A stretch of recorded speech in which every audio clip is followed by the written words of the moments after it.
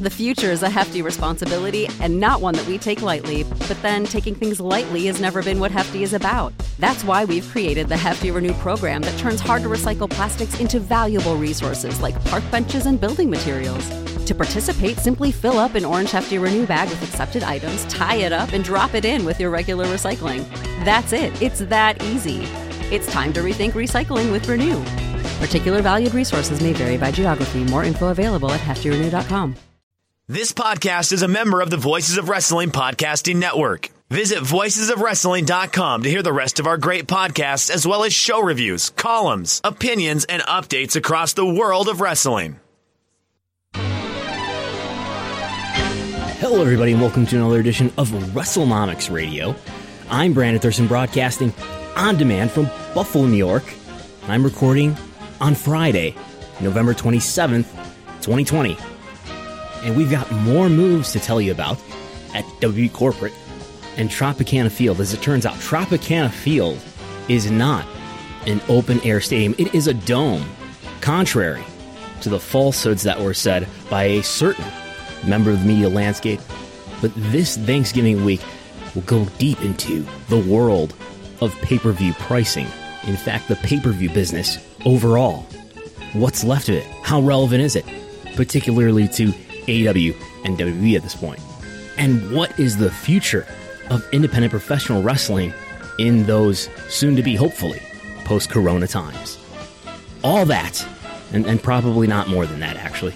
Because sometimes I even have to go back and edit out things in this preview here that I didn't get time to talk about. So that's how it usually goes. But first,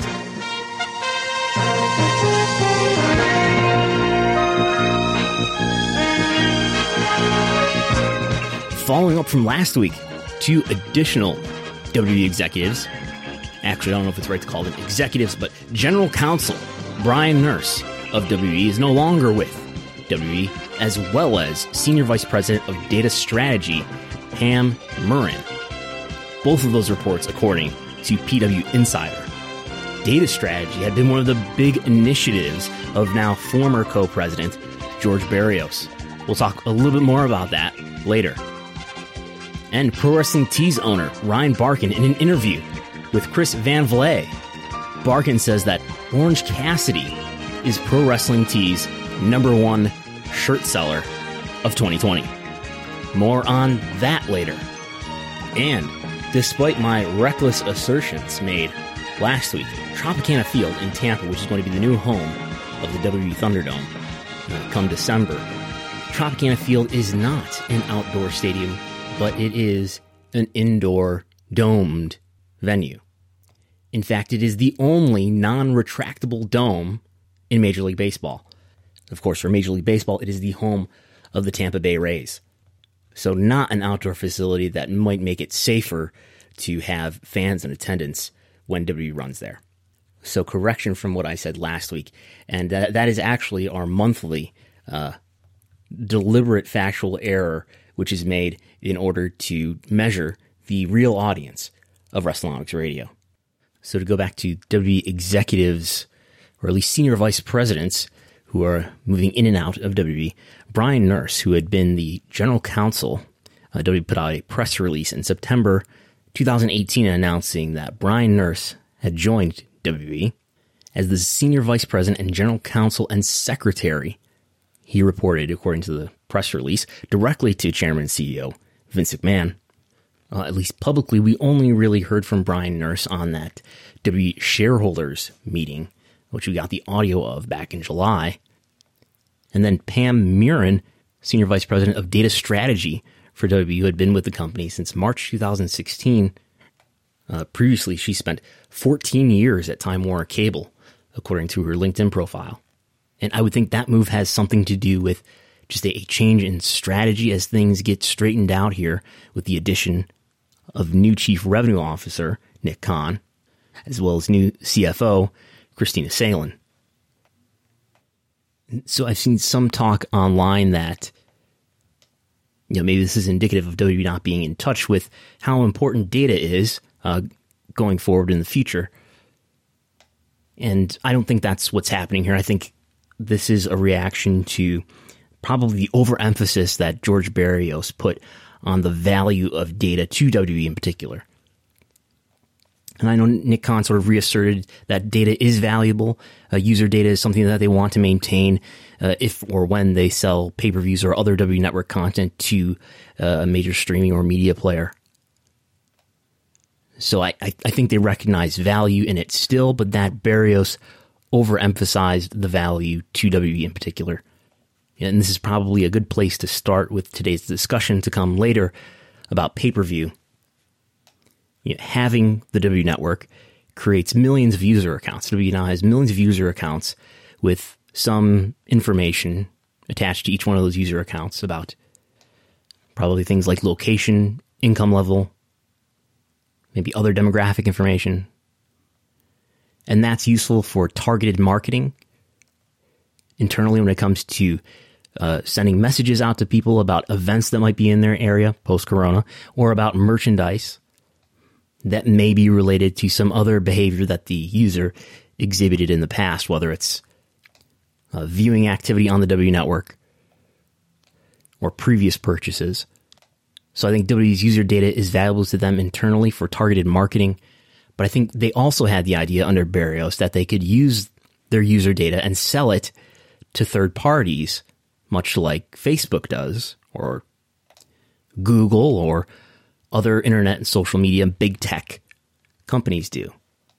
But my understanding is that, as it turns out, WWE has attempted to do this, but has found that there isn't that much value. That is, nobody really wants to buy the user data of wrestling fans, probably due to the income demographics that wrestling fans tend to have. And maybe even WWE in particular has, if viewership demographics are any indication, we see a lot more older viewership in Raw, SmackDown, and NXT versus AEW. And advertisers tend to prefer younger audiences that are less brand loyal. So with the benefit of hindsight, not that I saw this at the time in 2014, but with the benefit of hindsight, it appears clearer now that Berrios overprojected the ways in which he could apply big tech strategies to WWE in terms of exploiting the value of data, which makes sense if you're Facebook or Google, less sense if you're WWE, and with the price point strategy related to the WWE Network, not fully understanding how price inelastic the demand is for WWE pay-per-views. So what is price inelasticity? So as some listeners may know, as I continue with my ongoing education, which I got my education in advertising from watching the entire series Mad Men. Then I got my education in journalism after that by watching the entire series of Newsroom, the HBO series with Jeff Daniels. And then now I am getting my my education, I think, in law by watching the series The Wire. Now just starting on season 2 of that. But in season 1, there's a scene where Stringer is in community college. He's the real businessman of the drug dealing operation, and he's going to community college and taking business classes. And in one of those scenes, there's a reference to price inelasticity, or inelasticity of demand. This can have to do with supply as well, but in the case of wrestling pay-per-views, which is what we're going to talk about today, there really isn't any limit to the supply in pay-per-views, right? It's simply a media product, and as long as you have the bandwidth and the transmission capability, you can deliver to an unlimited number of customers. So maybe not law, criminal justice. Maybe criminal justice is what The Wire is giving me my media education on. And there's actually this great scene in The Wire in season 1 that I'm going to make you listen to now, because I think it explains a lot of why things in wrestling are the way that they are, and not just in wrestling, of course, but in lots of other parts of life and businesses and various fields. You will if you can, that's the point. Well, what's the point? The point is that Maury Levy is a past officer of the Monumental Bar Association, and unless I want to spend my whole life as a fucking ASA, I can't spend my afternoons pissing on people who matter. Another career in the balance. you. No, fuck you. If only half you motherfuckers in the state's attorney's office didn't want to be judges, didn't want to be partners in some downtown law firm, if half of you had the fucking balls to follow through, you know what would happen? A guy like that would be indicted, tried, and convicted. And the rest of them would back up enough so we could push a clean case or two through your courthouse. But no, everybody stays friends. Everybody gets paid, and everybody's got a fucking future. But I think it speaks to the costs of, and it seems to be one of the themes of Jim McNulty, to the point that I've watched the series, that doing the right thing and doing what is fair or equitable comes at a great personal cost. I mean, think of why it's so difficult to unionize professional wrestlers is because the people who have the most leverage to initiate unionization are the people who are the best taken care of, who have the most to lose. Wrestlers further down on the power structure have the future of their careers at stake as well if they participate or try to initiate unionization. And you may even want to be careful that what you say publicly is not too truthful, especially as it concerns certain people in power, lest they come back to bite you one day. But anyway, pay-per-view. And by the way, it was some 33 years ago this week that, in 1987, the pay-per-view showdown between Jim Crockett Promotions offering Starrcade 87 on pay-per-view was opposed by Survivor Series from the World Wrestling Federation, running head-to-head two big wrestling cards live on pay-per-view, running head-to-head with Vince McMahon of the WWF, or Titan Sports was the parent company at the time. Vince McMahon of Titan Sports threatening cable companies that chose to air Starrcade. He threatened those carriers that they wouldn't be allowed to carry WrestleMania 4 in the following spring if they chose to carry Starrcade, the rival company, Jim Crockett Promotions. And as a result, only a handful of carriers carried NWA Starrcade 1987, with the main event featuring Ric Flair against Ron Garvin for the NWA title in a cage match. But anyway, pay-per-view these days has been largely cannibalized by WWE in terms of their business, but AEW All Elite Wrestling still uses pay-per-view primarily as the way to distribute and to sell their quarterly super events. AEW does somewhere between 80,000 and 100,000 pay-per-view buys for each one of their events. And an interesting trend to watch and to observe here is that AEW actually did two pay-per-view events before their debut of AEW Dynamite on TNT. And those two pay-per-view events that preceded the debut of Dynamite actually did the same. Double or Nothing 2019, by my estimation, did 98,000 buys, the very first pay-per-view, the very first event of any kind, in fact, in the history of AEW, followed by All Out 2019 in August. So Double or Nothing was in May, and then All Out was at the end of August, and it did about 88,000 pay-per-view buys, by my estimation. Then AEW debuted on TNT with Dynamite in October 2019, and in the old world of old wrestling media, you would think that now that you're on a major cable network being viewed by hundreds of thousands of people every week, whereas before you had no TV distribution, no weekly TV show, in the old media world, you would use your TV to promote your destination product, whether that was a ticket sale or a pay-per-view sale. So AEW debuts with Dynamite on TNT October 2nd, I believe it is, 2019. Then the following month in November, Full Gear 2019, the first pay-per-view since the debut on TNT, and that, in fact, did about 80,000 pay-per-view buys, less than either Double or Nothing 2019 or All Out 2019, two events that happened before AEW was ever on TNT with a weekly program. How does that make sense? In the old world, that doesn't make sense, but we now live in a world, I guess, just inundated with enough internet, social media, that those pre-Dynamite pay-per-view events for AEW were able to do as well as their current pay-per-view events. But you can make the observation that the addition of having a weekly TV program on TNT did not add any net gain in buys in significant numbers. Now you might say that, well, if AEW had only continued to be a occasional pay-per-view product, their buys may have diminished over time. Maybe that's the case. But there was no net gain in pay-per-view buys, at least in the case of Full Gear 2019, 80,000. Then they followed it in February with Revolution 2020 with about 90,000. These are my estimates, again, basically based on guidance that I've been given by people who are in AEW. Double or Nothing in May 2020, the first pay-per-view since the pandemic, 105,000 buys, the most successful pay-per-view for AEW up to that point.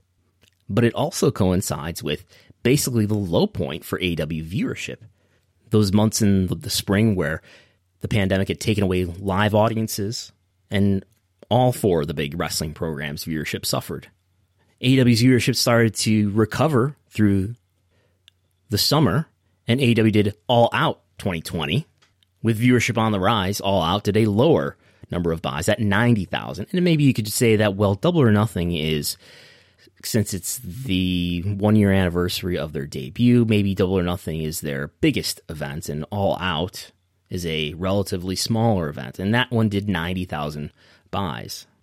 And now with viewership declining slightly through the fall, Full Gear 2020 in November doing about 85,000 buys, almost equal to what All Out did when viewership was higher.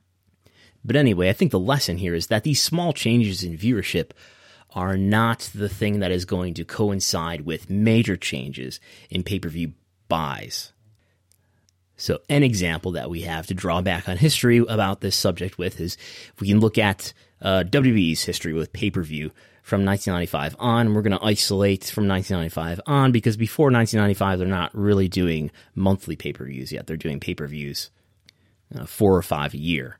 But in 1995, the in-your-house pay-per-views began. In-your-house pay-per-views, by the way, starting out with a lower price point. More on that later.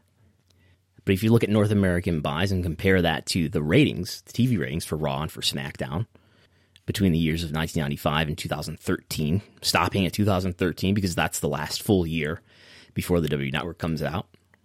And you see a pretty strong correlation between TV viewership and pay-per-view buys. If you have to know the R squared for the relationship between pay-per-view and Raw is a 0.92. So a 1.0 is a perfect relationship. So almost a perfect relationship there. With SmackDown, a strong relationship too, but not as strong. The relationship between SmackDown and pay-per-view buys, a 0.82.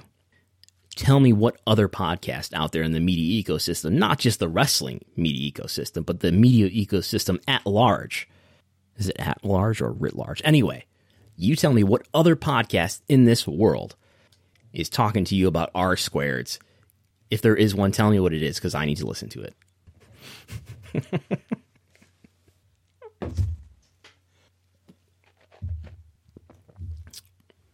Anyway, it's apparent that the lesson of this story is that what drives pay-per-view buys is something along the lines of what drives the popularity of a brand overall. As WWF got more popular as a brand, its TV ratings increased, and thus its pay-per-view buys increased as well, as consumers became more excited about the pay-per-view events because the product itself got over, and I would argue that that's because of the stars that were associated, particularly in the late 90s as WWF reached its peak in popularity. It's about the popularity of the stars and the anticipation around the matches that are happening, being delivered on pay-per-view. And of course, after the 90s, the peak in the 90s in the year 2000, ratings and pay-per-view buys declined thereafter. But to give other comparisons to AEW, we can look at other products that went through a similar period where they weren't on primetime weekly cable TV with a weekly program, and then they were. And how did that affect their pay-per-view buys? Well, there's 3 examples that I can think of that are similar to that. Similar to what AEW experienced in terms of being on pay-per-view without weekly primetime, high-coverage cable, and then being on pay-per-view with that. And the 3 brands that I can think of that are like that are WCW in the mid-90s with the addition of Nitro, UFC in the mid-2000s with the addition of The Ultimate Fighter on Spike, and Total Nonstop Action in 2005. Really a similar period, actually, with UFC. But in 2005, where Impact, well, now known as Impact Wrestling, Total Nonstop Action, better known as the unfortunate initialism, TNA, had been on pay-per-view for years, in fact, before debuting on Spike with a weekly program. So let's start with the WCW. WCW, of course, had been on cable, TBS especially, for years, and had been on syndication throughout the country as well for years, and it had a number of pay-per-views before 1995, before the debut of WCW Nitro on TNT. But before the debut of WCW Nitro, WCW's pay-per-views were around the area of what AEW's pay-per-views are, around 100,000, with a great deal of variance. But after the debut of WCW Nitro, they're still around the 100,000 range. And then by 1996, which is the first full year with WCW Nitro, total pay-per-view buys went from 1 million in 1995 to 2.3 million in 1996. And in 1995, they did 9 pay-per-views. In 1996, they did 10 pay-per-views. So almost the same number of pay-per-views and more than doubling pay-per-view buys. Obviously, there's other components to what made pay-per-view buys increase so much, and that, I think, largely has to do with the popularity of the new faction, the New World Order, the NWO. And you can find WCW pay-per-view buys information, actually, on WrestleNomics.com. That is one of the most popular pages on WrestleNomics.com. It gets daily visits for some reason. I think it's because people are doing their WCW retrospective podcasts, and they want to reference what pay-per-view buys were for a given event. And we have a CDH estimate, CDH standing for Christopher D. Harrington, better known to some as Mookie. I think better known to others these days as merely Harrington. But Mookie went to the trouble of coming to an estimate about every WCW pay-per-view that they ever put on pay-per-view, which is now enshrined in table form and bar graph form on WrestleNomics.com in the resources section.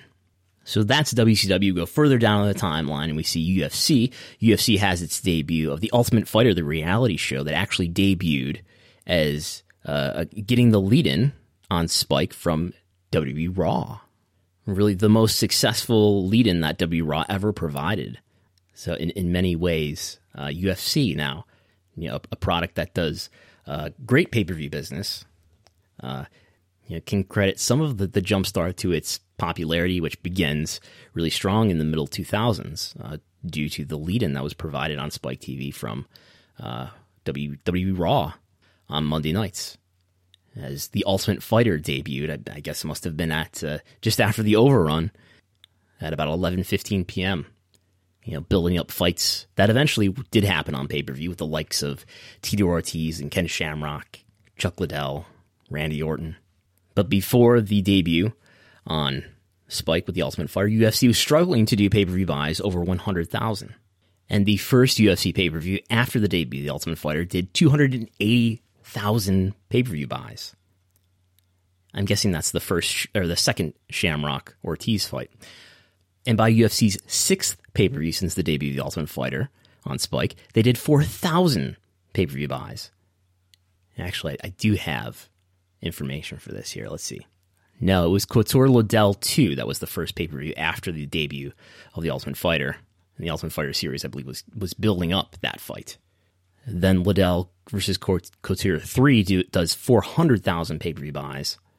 And then it's UFC 62 that hits a then enormous 775,000 pay-per-view buys. That's with the second Tito Ortiz versus Ken Shamrock fight. And then in the case of TNA, according to the info on OSW Review, TNA pay-per-view buys were something like 15,000 before they debuted on Spike. This is just after WWE goes back to the USA Network. Spike, a Viacom property, decides to get wrestling programming back on their Spike network and brings Impact Wrestling, the weekly TNA program, over to Spike. And the first pay-per-view after the debut on TV does 35,000 buys, so more than doubling what they had been doing in the 2 pay-per-views prior. But TNA never really breaks over 50,000 pay-per-view buys in its history. Maybe the Angle Joe pay-per-view, let's see what that did. So Angle and Joe, TNA Genesis 2006, does do 60,000 buys, according to the records on OSW Review. And then actually the Bound for Glory 2006 pay-per-view also did 55,000 buys, so breaking 50,000 that time. And TNA Lockdown 2008 also did 55,000 buys. And what was on TNA Lockdown 2008? That is the Joe Angle cage match. So stacking up the case for the Wrestling Observer Hall of Fame, I think former candidate, I think he fell off the ballot, Samoa Joe, current WWE commentator. Anyway, WCW, TNA, and UFC all hitting new heights in pay-per-view following their debut on primetime cable programming. But obviously, we are in a different media situation now today where All Elite Wrestling has debuted on TNT and is yet to break through on another tier in terms of pay-per-view sales. Now we're only just over 1 year into AEW being on TNT. And a lot of the awareness clearly that people had, or at least people who were willing to spend $50 on pay-per-view, that's the cost of an AEW pay-per-view in the US at least. That audience that's willing to buy an AEW pay-per-view was already aware, apparently, about AEW before TNT. And it's pretty clear to me that the level of viewership that AEW has now, somewhere around 700 to 800,000 viewers weekly in the US, that viewership total is going to have to grow substantially before we see a big increase, before I would expect to see a big increase in pay-per-view buys. So with AEW and their pay-per-view buys and their TV viewership, I put all this information on a graph, on what is called in Excel a combo graph. And I put the question out there, why hasn't AEW been able to capture basically more pay-per-view buys than what they have? And some of the responses I got were related to the pay-per-view price. And so friend of WrestleNomics, Gavin Bridge from Variety, among others, pointed out that they feel that the pay-per-view price, which right now for AEW is about $50 US again, WWE's pay-per-view price, which you can still buy pay-per-views for WWE on pay-per-view for $60. And a lot of people feel like that price is just too high. And in fact, there may be some correspondents here at WrestleNomics headquarters who feel like that price is too high. But that may be at, let's say, $25. Some customers would be more willing to buy a pay-per-view. Now, history doesn't repeat itself, but it does tend to rhyme. It does provide lessons. And now at a different time in place in history, at a very different media era, WWE basically conducted a multi-year experiment with pay-per-view price. And throughout the late 80s and early 90s, WWE, WF at the time, put out pay-per-views, at least in the 90s by the time that I was paying attention, and they were $29.95, $30 for a pay-per-view. And then in May 1995, WWE introduced the In Your House pay-per-view, which of course, so this was a multiple times per year pay-per-view brand that had something to do with giving somebody a house. A random, I don't know if it was a pay-per-view customer, would win a house. You can Google it. We're not going to get into that today. But the idea was that WWE would do more pay-per-views per year rather than just the 4 or 5 annual pay-per-views. They would do maybe as many as 12 pay-per-views a year, but those pay-per-views in between, those additional pay-per-views, would be at a lower price. I guess the psychology was that you didn't want to expect the customer to spend $30 every month, but maybe they would spend half that. Maybe they would spend $30 5 times a month, or 5 times a year, and then $15 on those months in between, half the price. Maybe there was more revenue to squeeze out of these pay-per-view customers. So these $14.95 pay-per-views in 1995, the In Your House pay-per-views, did just under 200,000 pay-per-view buys for the first 3. The fourth one, though, did only about 100,000 pay-per-view buys. So I don't know what the internal story was, but at that point, WWE decided to raise the price $5. So now instead of $15, it's $20 for the pay-per-view. Really $19.95. So the first $20 In Your House pay-per-view did about the same, just under 100,000 buys. But then the second $20 In Your House pay-per-view did almost 200,000 again. And they fluctuate all over the place thereafter, but going from $15 to $20 is about a 33% price increase. And there's a lot of variants, but they're all doing around 150,000 pay-per-view buys, give or take, at $20. And so it stays at $20 throughout 1996 and most of 1997. But then for September 1997, beginning in September 1997, I think that's the Ground Zero pay-per-view main evented by The Undertaker and Shawn Michaels.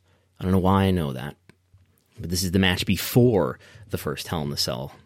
But anyway, September 1997, WWE decides to raise the price to $30, the same price as all the other pay-per-views. This is what WCW is doing at the same time as well. I don't think WCW ever had any difference in its pay-per-view price for any of its pay-per-views. I think they were all $30. Maybe there might have been a lower pay-per-view price early on in the pay-per-view history, but WCW understands doing the same price point for all their pay-per-views regardless.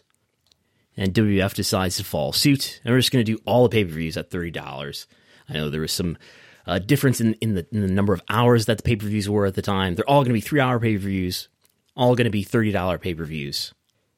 And that first In Your House $30 pay-per-view, with a 50% increase in the price point, does about the same as what the $20 pay-per-views had been doing, 150,000 buys. In fact, the following pay-per-view, that is an In Your House pay-per-view at $30, that's the Bad Blood pay-per-view, with the unfortunate death of Brian Pillman, which he had been found dead earlier that day.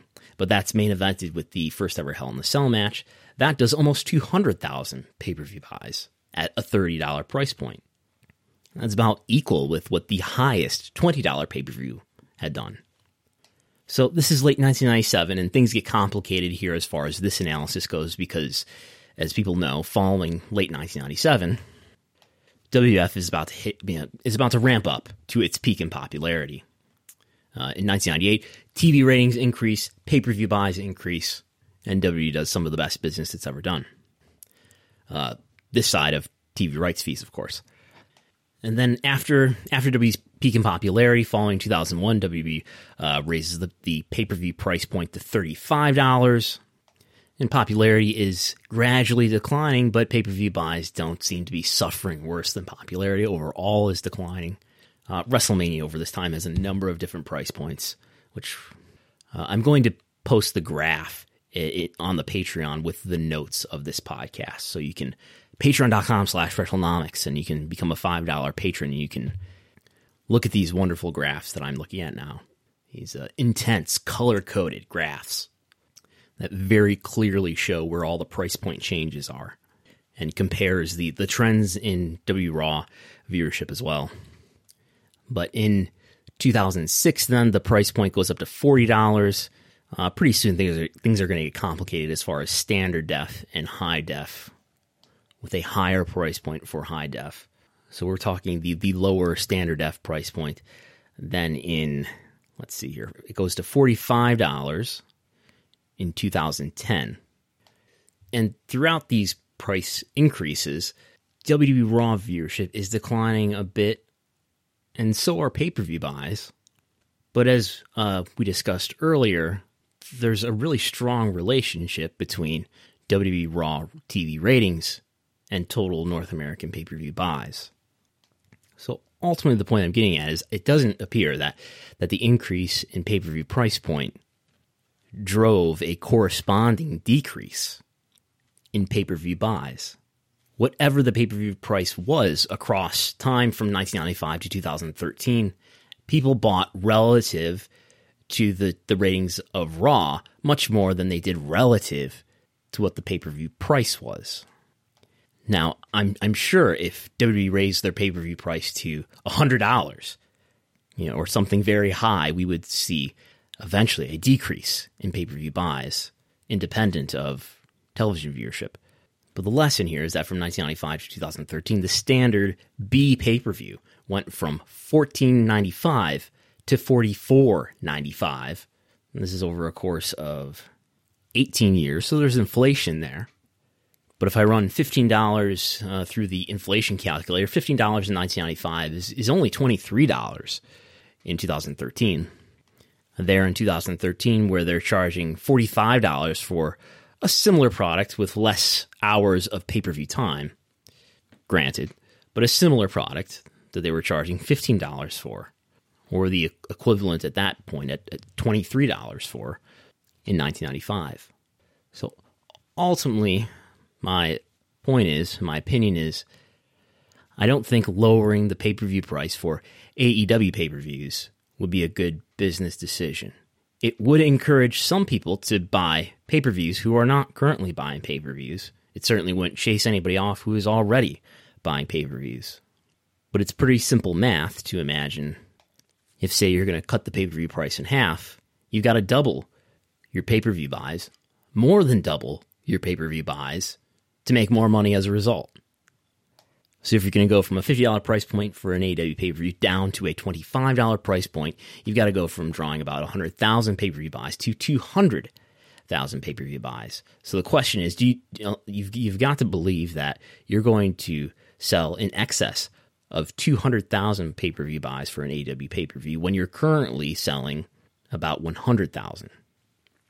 And I'm just not sold on the idea that you're going to double AEW pay-per-view buys by cutting the price in half.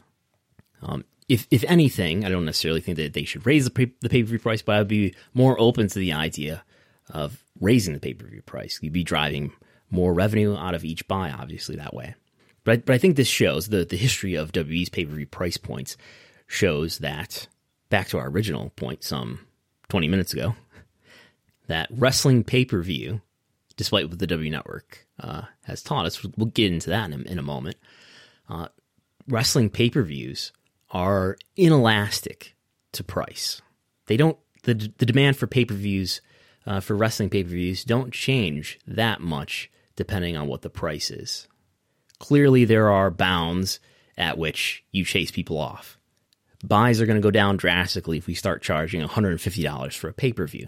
But if we increase the price by $5 or $10, I don't think it changes that much.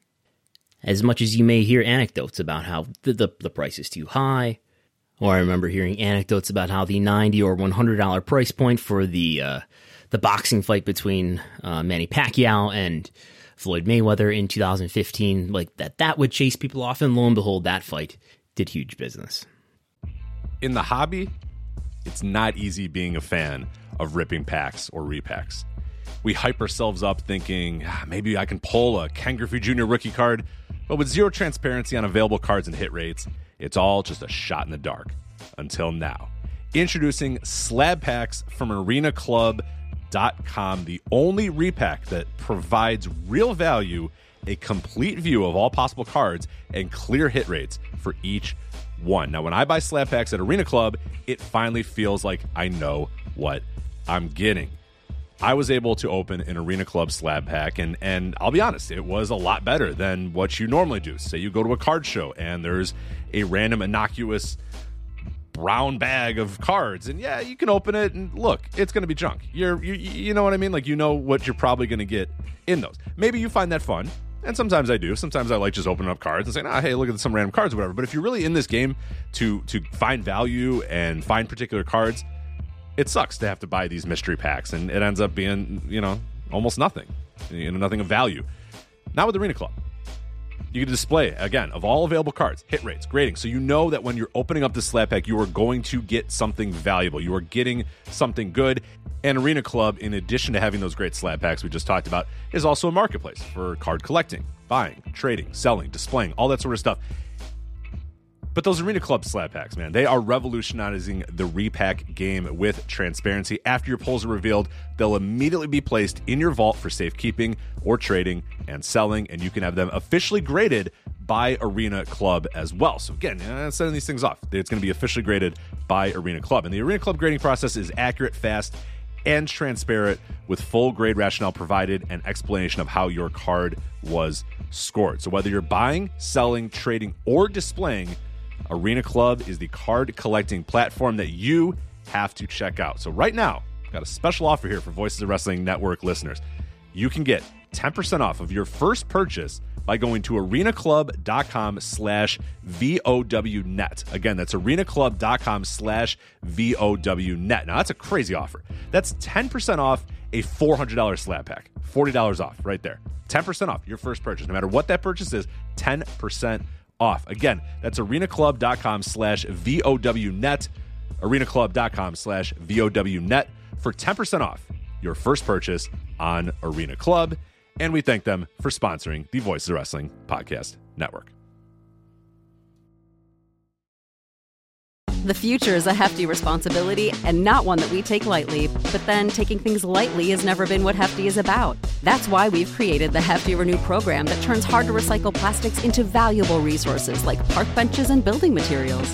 To participate, simply fill up an orange Hefty Renew bag with accepted items, tie it up, and drop it in with your regular recycling. That's it. It's that easy. It's time to rethink recycling with Renew. Particular valued resources may vary by geography. More info available at heftyrenew.com. But okay, let's talk about the WWE Network and how the WWE Network is I've argued at times that the WWE Network has really destroyed the price point for a pay-per-view event, for a peak wrestling card that all your storylines throughout the month have been built to. We've gone from, in WWE's case, charging $60 for this product to charging $10, slashing the price point into 1/6, an 83% discount in the price. A great deal for consumers, a great deal for WWE fans. And not just an 83% savings, but you also get access to whatever is on the WWE Network, an enormous video library and a number of other new shows. But I would argue that the trends around WWE Network subscribers only supports the point that pay-per-views are price inelastic. Let's ask, what is the total, the highest possible audience that you can get to buy a WWE pay-per-view? Well, let's just look at what is the biggest pay-per-view audience that WWE has ever had. It's about 1.3 million pay-per-view buys worldwide now, which was that's the record for WrestleMania 23 in 2007. That one headlined by the hair versus hair match between Vince McMahon and that guy from The Apprentice. I don't know what he's up to these days, and most other WrestleManias around this time doing 1 million, a little bit under, a little bit over a million pay-per-view buys worldwide. And that's all at the $60 price point. Well, $60 in 2013, or $55 in the years before that. WWE cuts the price in 1/6, cuts the price by 83%, and that does not result in a 6x increase in the number of WWE Network subscribers. It does not result in 6 million WWE Network subscribers, the highest that WWE Network subscribers, even when we total in the free subs, has been 2.1 million. So it took an 83% reduction in price just to double the volume of sales. Think back to our discussion about the AEW price point. I think this undermines an argument for cutting an AEW price point in half and hoping that it will more than double sales. WWE essentially cut its price point by 1/6, and only then did they double their sales. And really not even, because I'm counting in some 200 to 400,000 free subs in this total.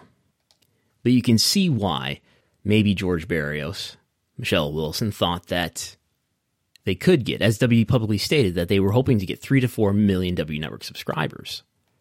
Michelle Wilson tells a story that we've played the clip of here previously on WrestleNomics Radio, where she expresses surprise that there were customers that were paying $55, $60 for a pay-per-view. She was surprised that pay-per-views were consumed by a relatively small audience relative to the TV audience, yet pay-per-views were the most valuable content. And the strategy was that maybe, since this content is so valuable and so, in their view, under-consumed, that maybe there was a way that WWE could extract more revenue or more margin out of the pay-per-view product. And I suspect in large part therein lies the argument for the WWE Network. And one of the keys to making a good pitch about the WWE Network and making it something that Vince or any business person would actually want to try to execute is that one of the big problems with pay-per-view is that you're splitting the price. In fact, unfavorably splitting the price with pay-per-view providers who are taking about 55% of the pay-per-view revenue. You're taking about 45%, so you're taking just under half of the revenue. Yeah, you're the one who's going through the massive production of putting on the show and doing the content. They're basically just providing you with the rails and taking the majority of the revenue. So the W Network would circumvent that unfavorable deal, go direct to consumer, at an enormous cost to WWE. But the gamble was that you would get 3 to 4 million subscribers eventually, and then the profitability of the W Network at that point would so greatly outweigh the profitability of pay-per-view that within a few years this would become worth it. The opportunity cost of spending millions and millions of dollars, having an unprofitable 2014, this would all pay off and then some within a few years. And that obviously never materialized. As of last quarter, W Network subscribers, paid subscribers, are at about 1.6 million, not 3 to 4 million, as they projected. Pay-per-views were more price inelastic than perhaps the former co-presidents accounted for. And see, this discussion of pay-per-view price point inelasticity is coming so full circle here. And this is an example of the ways in which Barrios, perhaps Michelle Wilson as well, were trying to project big tech strategies onto WWE's business without fully accounting for the ways in which pro wrestling is a very unique product.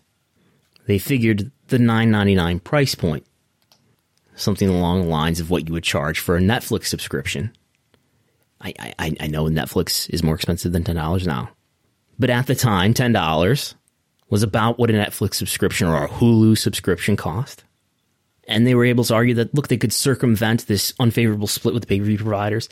It makes me wonder why, whether, with the benefit of hindsight, whether a better strategy would have been to go more direct-to-consumer with pay-per-view.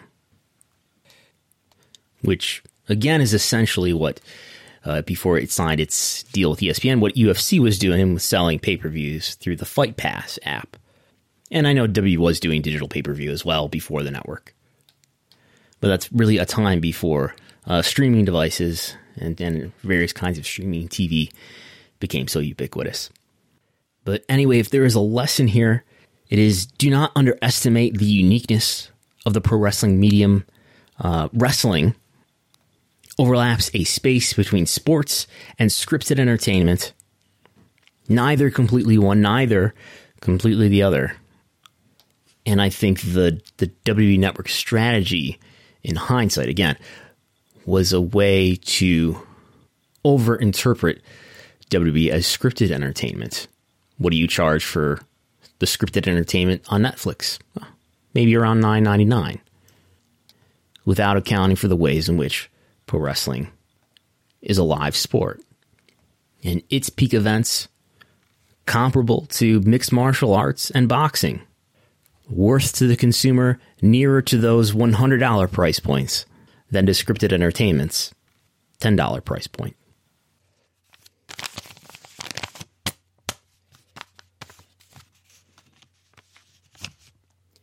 In other news, as mentioned, Orange Cassidy, the leading seller of merchandise on ProWrestlingTees.com. And it has been pointed out to me that you can actually go to ProWrestlingTees.com and find the weekly, the monthly, and the yearly top sellers. And basically, what you find there is a list of 40 items. And I don't know if they're in order of best-selling item first and the 40th best-selling item last. I would guess that's what it is. But if you go to their top sellers by year, 2 of the top 5 are Orange Cassidy shirts. The mystery grab bag is the first one, so that credit to a certain personality or brand doesn't really go to that item. But then number 2 is an Orange Cassidy shirt. Number 3 is another Orange Cassidy shirt. Number 4 is an Owen Hart Dark Side of the Ring shirt. And then number 5 is an Inner Circle shirt. So I would not be surprised if that reflects the sales for AEW directly as well. So is Orange Cassidy a draw? Well, I think he's a strong merch seller. I think there's evidence there. Can we corroborate that with another or other metrics? Well, let's see. When it comes to quarter-hour viewership, I always advise caution whenever trying to dig into quarter-hour viewership. But we do see Orange Cassidy appear in 4 of the top 10% of segments that overachieved in their quarter relative to what that quarter usually does in terms of quarter-to-quarter viewership. You following me there? Basically, without getting into a longer discussion about quarter-hour viewership analysis, basically I would put... So there are a number of segments that Orange Cassidy has been in that have done exceptionally well relative to what you would expect that quarter to do. And that puts him in the company of about 12 other wrestlers, or I guess 11 other wrestlers who do very well in that area as well. And when I did the Google web search analysis back in around, July 2020, so this looked at Q1 and Q2 2020 and a lot of quarters before that.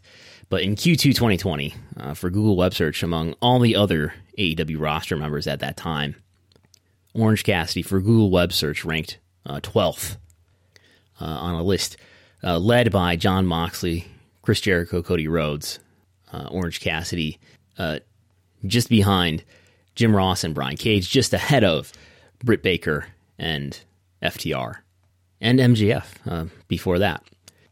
So I'm not sure where the Orange Cassidy train is headed these days, but hopefully someone can track it down. So now, with the podcast time remaining, I will have a far too short discussion of independent wrestling.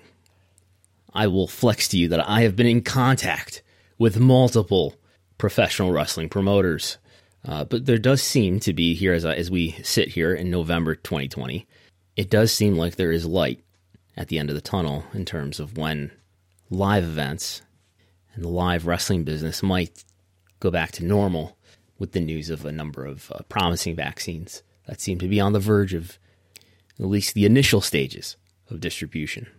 And I've been listening to my colleagues in the Voices of Wrestling Slack lament the quality of U.S. independent wrestling.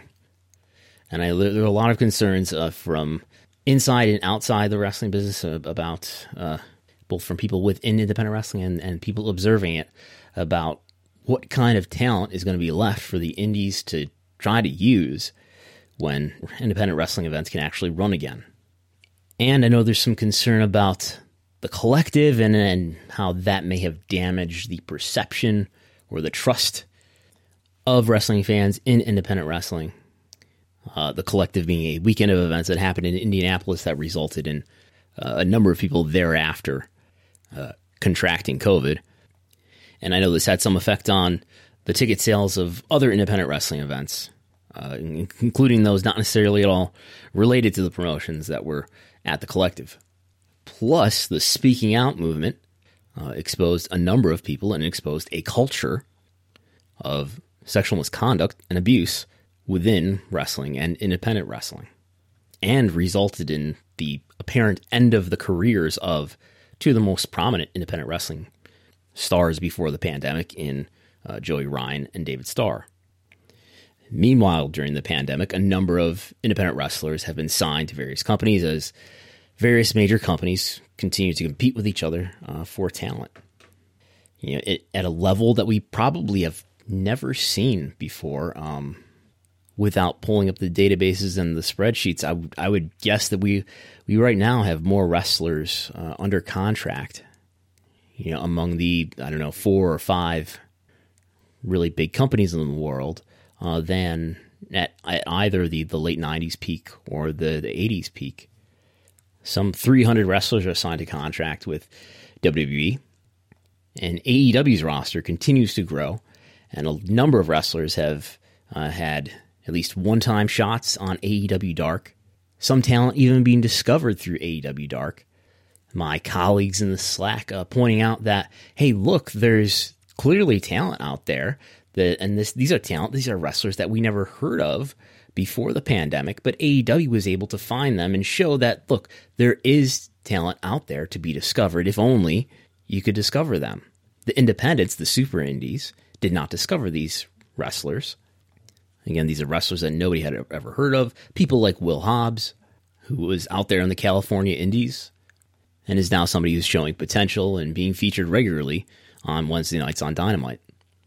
And I think AEW's ability to discover independent talent largely has to do with AEW's ability to overcome travel expenses that much smaller independent wrestling companies have a much harder time overcoming. AEW, for one thing, has a status to it now, being on national television, that I'm under the impression that a lot of wrestlers pay for their own travel to come to Jacksonville to potentially wrestle on Dark, maybe even Dynamite.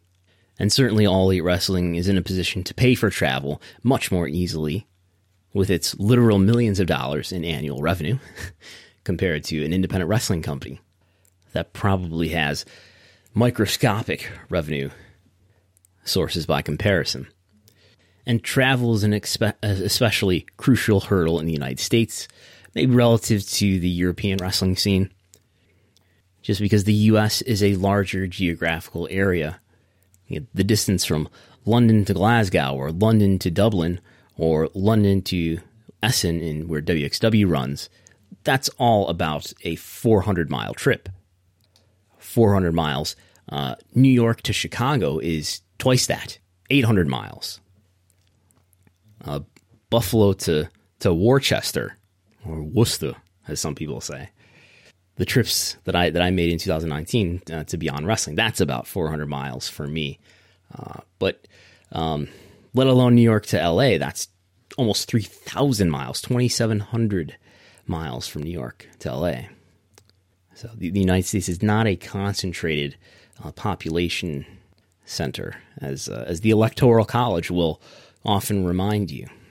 And this is something valuable to reflect on, especially if, as training may one day again reopen, the willingness to travel for a wrestler and a wrestler's ability to travel, the free time that they have to travel. If they have a flexible job or don't have a lot of priorities at home that they have to take care of, their ability to travel is a huge benefit to developing a wrestling career.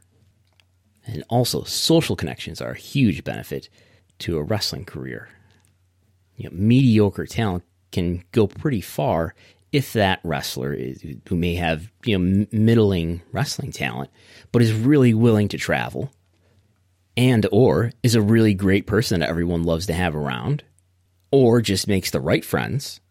That wrestler, despite having mediocre talent, can go pretty far on the indies, thanks to those connections, which will get that wrestler recommended in places where that wrestler may want to go, and the willingness to travel, which will literally allow the wrestler to get to the given show. And likewise, a great wrestler, a wrestler who's very talented, might remain undiscovered due to the inability or unwillingness to travel. I think of all the wrestlers who I know who don't have driver's licenses or don't have access to a car. Or there may be very talented wrestlers out there who just aren't the most sociable people in the world. I don't know who that would be, but I've heard they're out there. So there's all that going on. And then I think there's also a regional bias, because we're all born into a world where there are certain wrestlers with buzz in place who live in certain regions, and then the people who are at an advantage to get certain opportunities on buzz promotions are the people who live nearby the buzz wrestler, who are able to find spots in the car to go to the show. So that again brings with it a region bias that is indifferent to wrestling talent and is putting you at a disadvantage if you don't live near other wrestlers who have already gathered some indie cred. So that kind of tells me that the future of independent wrestling post-corona is still going to be challenged at developing talent because of these travel issues, low revenues that aren't easily able to overcome the travel issues, and the sprawling geography of the United States. And I do believe that developing talent on the indies will be urgently needed. It already was urgently needed before Corona. While at the same time, I think that the brand value of independent wrestling overall as a scene has really grown over the last several years. And within that, certain independent wrestling promotions have grown their brand value and have greatly grown their ability to engage with wrestling fans, mostly through the internet and social media. That's not going away. If anything, that's growing stronger. But independent wrestling does have this increasing problem. and that is the competition for talent among the major contract companies. And the effect of these contract companies like WWE, AEW, etc., the effect of those companies signing talent away is a new phenomenon that was not present to this degree before, let's say, 2014.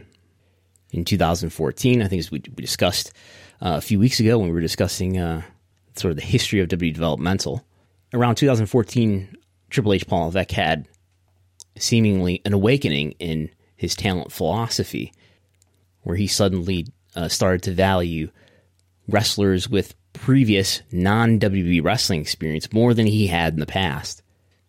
And this coincided with an increase in competition for talent among other smaller companies like Ring of Honor, World of Sport, that upstart in the UK that never really got going, Lucha Underground for a few years there, New Japan also signing a number of wrestlers from English-speaking countries, Impact Wrestling still being out there, and then smaller players like MLW and NWA signing people to contracts as well.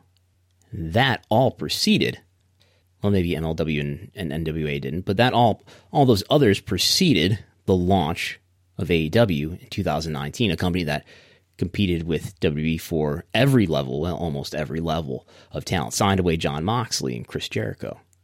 Before 2014, independent wrestling talent was undervalued.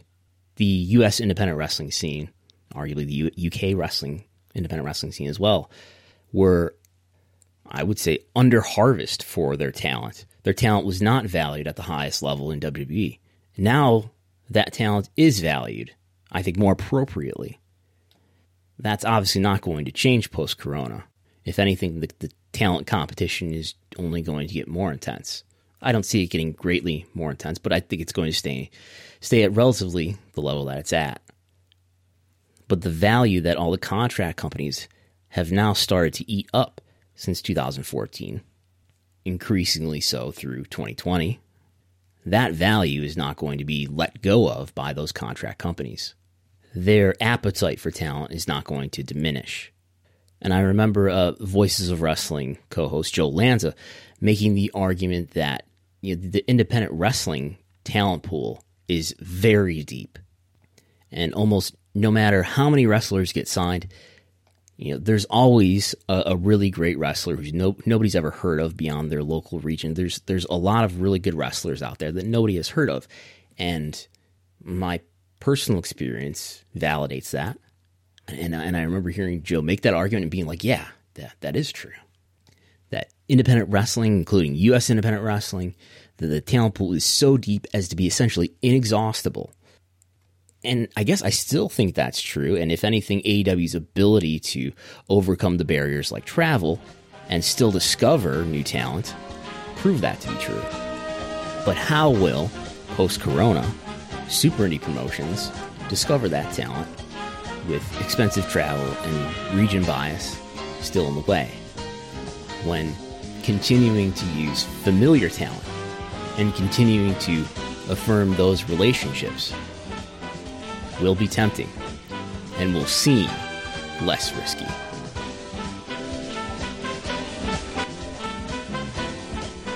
That's all for this week.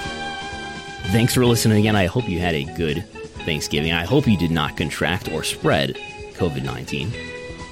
I enjoyed my Thanksgiving here at home, reviewing some old, not literally reviewing, don't look for a review out there, but rewatching Starrcade 83, Starrcade 85, Survivor Series 1990, I think I watched parts of these, and the progressive gimmick that was Miss Atlanta Lively.